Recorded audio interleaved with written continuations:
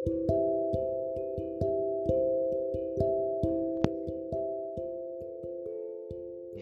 年4月28日火曜日、今日は昨日の続き、モーセア書8章、19から21節を読みます。昨日に引き続いて、これもリムハイ王の言った言葉です。読みます。さてアンモンがこれらの言葉を語り終えると、王は非常に喜び、次のように言いながら神に感謝した。これらの版には疑いもなく大いなる奥義が載っている。そしてその解約記はこのようなすべての奥義を人の子らに明らかにするために備えられたものである。王主の技は何と驚くべき技であろう。主は何と長い間民のために耐えてこられたことか。人の子らは何と理解力がなく鈍感なことか。人の子らは知恵を求めようとせず、また知恵に支配されるのを望まない。誠に人の子らは羊飼いから逃げて散り散りになり、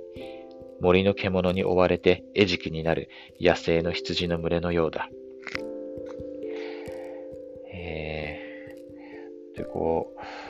リムハイ王はですね、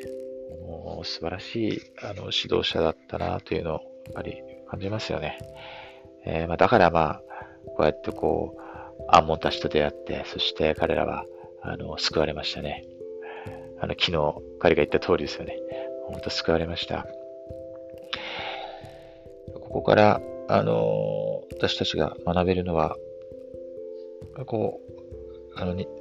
人の子ら、私たちが理解力がなくて、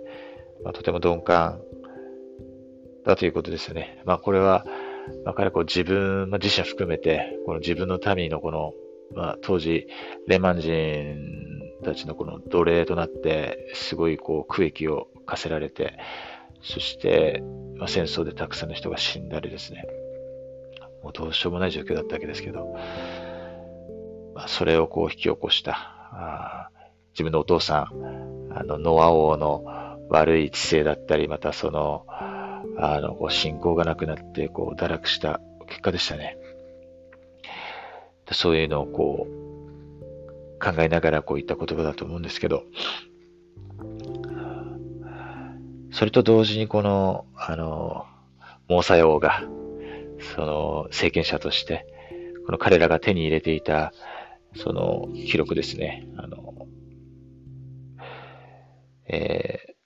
その言葉が乱される前に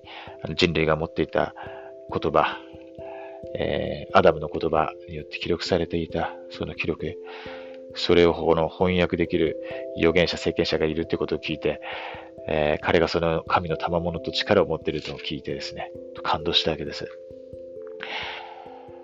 本当に、私たちは生まれながらの人はそういう弱さがありますけれども、前回ベニヤミン王が教えたように、私たちはその生まれながらの人を捨てて、生徒となることができます。その賜物が与えられています。それがイエス・キリスト様の贖いです。そして本当にその大いなる神の奥義がですね、明らかにされています。載っています。それがモルモン書ですね。その素晴らしい賜物を私たちは持っています。本当に、あとはもう私たち次第、私たちが信仰を働かせて、この賜物を大切にして、そして研究して、それに従って生きるときに、私たちは神様に近づき、そして神様は豊かに私たちを祝福してくださいませ。本当にこのモルモン書に心から感謝しています。今日私たちがその理解力を求め、知恵を求め、そして、鈍感ではなくですね、敏感になることができますように、神様の声を、イエス様の声を聞いて、それに従うことができますように、イエス・キリスト様の皆によってお祈りします。アーメン。